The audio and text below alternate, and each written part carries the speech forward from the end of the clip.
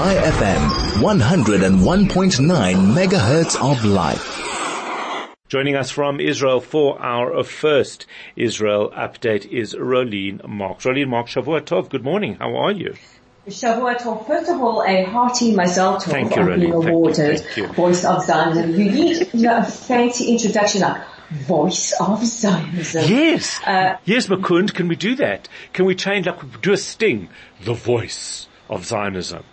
Yeah, maybe. Either way. But it's a big responsibility, of course.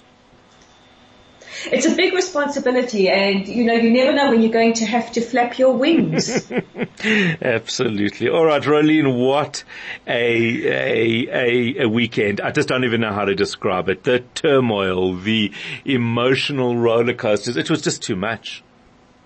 It has been, I tell you, such an emotional roller coaster. And forgive me if I start crying, but I seem to do a lot of that these days, especially over the last couple of days as we've waited anxiously. Will they, won't they be released? The hostages, as part of the agreement of this 4-day ceasefire, mothers and children, Hamas have already broken the ceasefire by not releasing a mother and daughter together. That's Maya and Raya on a Saturday night, as agreed upon the terms, with the excuse saying they can't find the mother. However, the daughter said that they were together the whole time. So we're not buying that excuse, but very, very emotional scene starting on Friday night with the first tranche of hostages being released from Gaza, including 9-year-old Ohad Munder. I think there was not a dry eye in the state of Israel as we saw him released and run to his father when they were reunited at Schneider Children's Hospital. We also have to give Adina Moshe special mention. Hamas are playing psychological games. We can never lose sight of that. All these lovely visuals that they want you to think, hand holding and waving to cameras. It's all part of the psychological torture. The sound turned down so that you can't hear any jeering from the crowds. That's what the hostages said. They were terrified until the last moment. They were put into a Red Cross vehicle to be transported into Israel. They spoke of stones being thrown at them, jeering from the crowd. But Adina Moshe was having none of the manipulation and pushed away the hand of a Hamas terrorist. We love her even more for that. But happy to have her home on Saturday night with a lot of delays, a lot of anxiety, to the point where the Egyptian authorities had to use some very, very strong curses with Hamas. And Israel had to threaten that if you don't give back our hostages, we resume strikes at midnight. We saw Emily Hand. We cannot forget Emily Hand, Irish Israeli. We remember her father, Thomas Hand, at the beginning of this war saying, when I heard she was dead, I thought rather she be dead than taken into Gaza. He addressed the media yesterday. He said she's in one piece but broken, and it's going to take some time. And then last night, a moment we've all been waiting for. Little Abigail Idad, here I go. Little Abigail Idad, 3 years old when she was taken, turning 4 on Friday, finally released. Abigail has dual citizenship. She's an orphan. Our hearts have been absolutely shattered for this little girl. But thank goodness she has her grandparents. Her mother and her father were killed.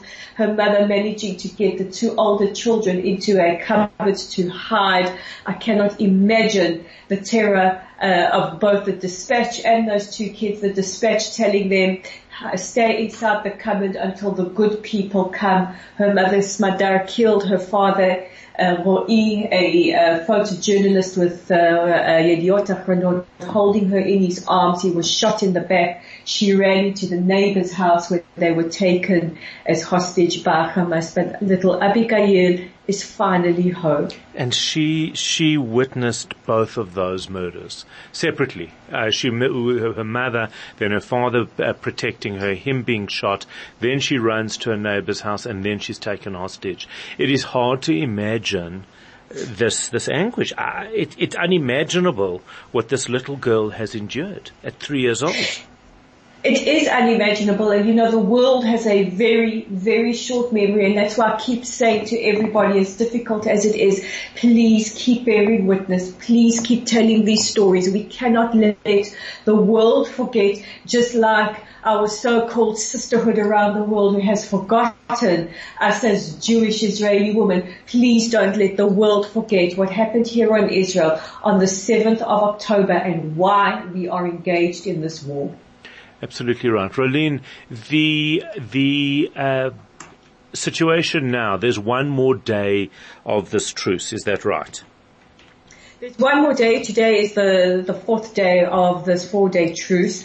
We have heard that Hamas have formally requested to extend the truce, saying that they will release 10 more hostages for another day. But we have to be very, very careful how we move forward here, because we know that Hamas want the permanent ceasefire, but Israel is resolute that we will resume attacking Hamas. We want to avoid as much harm as possible for Palestinian civilians, but we want to continue the job in ensuring that Hamas is eliminated and our citizens like Abigail can return to her home and play once again and laugh. Yeah, absolutely.